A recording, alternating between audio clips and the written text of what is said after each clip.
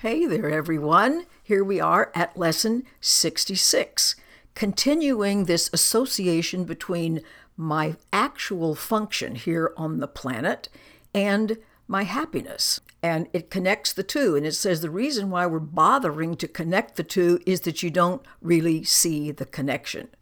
And then it goes on to say that there's not just a connection, although forms are different, the content is exactly the same. It reminds us that the ego mind is constantly doing battle with the loving part of you, the Holy Spirit, that awareness that's in your mind of the transcendent part of you.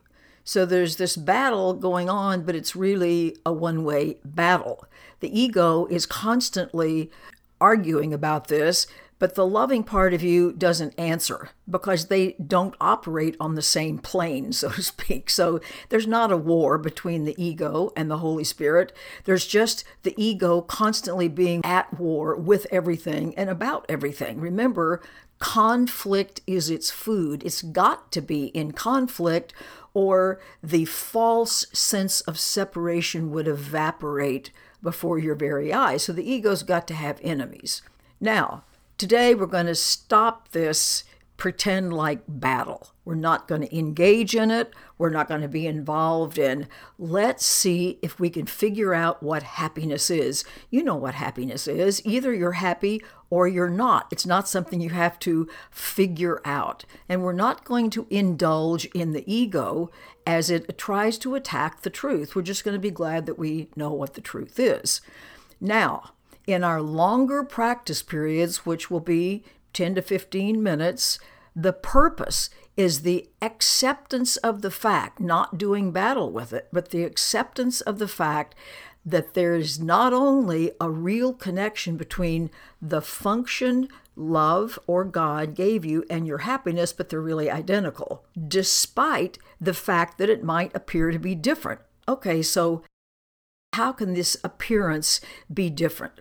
All right, it looks to you as a human being like your function here is to earn a living, raise your kids, try to stay safe, keep your body healthy, enjoy yourself in whatever way you enjoy yourself.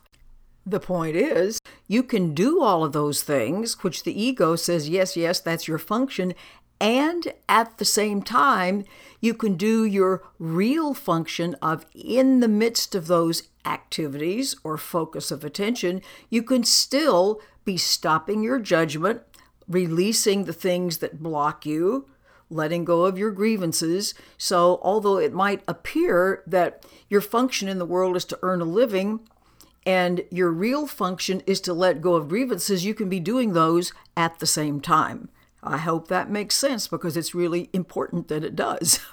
And then it says, during these 10 or 15 minutes, review these ideas. God or love gives me only happiness, not some happiness and some misery, only happiness. Love or God has given my function to me.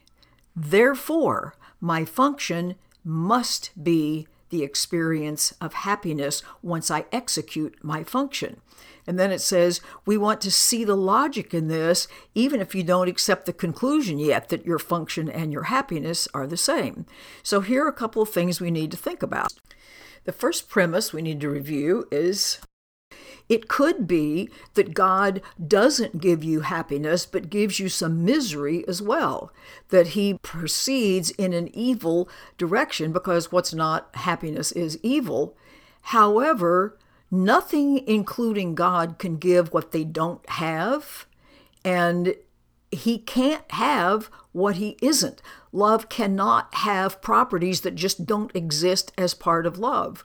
So, unless God gives you only happiness, he must be evil and guilty, which is both insane and also what you're believing if you don't accept this first premise that God gives me only happiness. Now, the second premise is that God or love has given you your function, which just makes sense since you are an outpouring of your Creator. Then what God's function is, which among other things is to offer happiness, that's got to be mine as well. So we're very clear that there appears to be two parts of the mind. One is ruled by the ego. I want my way, the story of me, and is made up of all the things I think I need to do to stay safe, control people, manipulate, get my way, and so on and so forth. The other is the home of that awareness, of that impetus to love and be loved, where truth abides. So it keeps all this very simple. There are only two parts to your mind.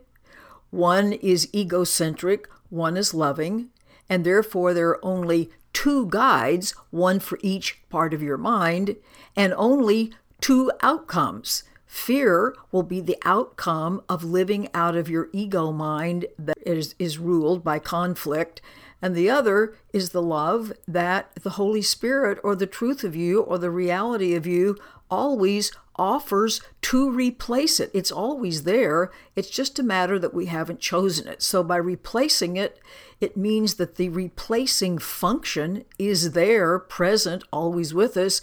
We've just been looking the other way.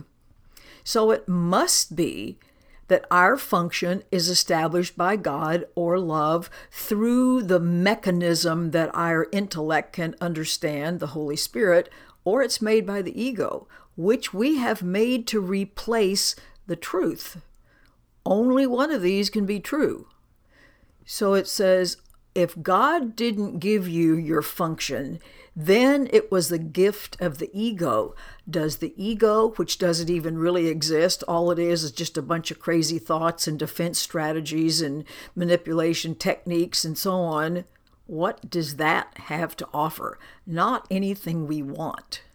Then it asks us to reflect on all the ways the illusion of our function has operated, all of the ways we've tried to find happiness in this world, all the ways that we thought we had to be, what we thought we had to wear, how we thought we had to show up, ways that we needed to negotiate and manipulate and control and project all of our stuff onto other people. Has this worked out well? Is happiness associated with turning everything into an enemy? Did we love the outcome? Have we been deeply at peace? Have we been deliriously happy? Probably not. So don't expect anything worthwhile to come from this ego, which is the only alternative to the Holy Spirit's voice or love's voice. So here we are, back down to only two choices. You can either listen to madness, which is what the ego delivers, or you can hear the truth about the love that you are, that you have, that is available to you whenever you decide to exercise your function, which is letting go of judgments and grievances and releasing all the garbage that's in your mind. So it says, okay, big strides are taken today as you put two and two together this way. So during the short times when you can think about this during the day, just remember, my happiness and my function are one. If I can let go, if I can realize I really love it when I'm kind to people rather than when I hate them. My happiness and my function are one, being kind to people even when I'm doing my work, driving the car, cutting the grass. So you see, the worldly function and my actual function can all be happening at the same time. All righty, have a wonderful day, and I look forward to seeing you tomorrow. Bye.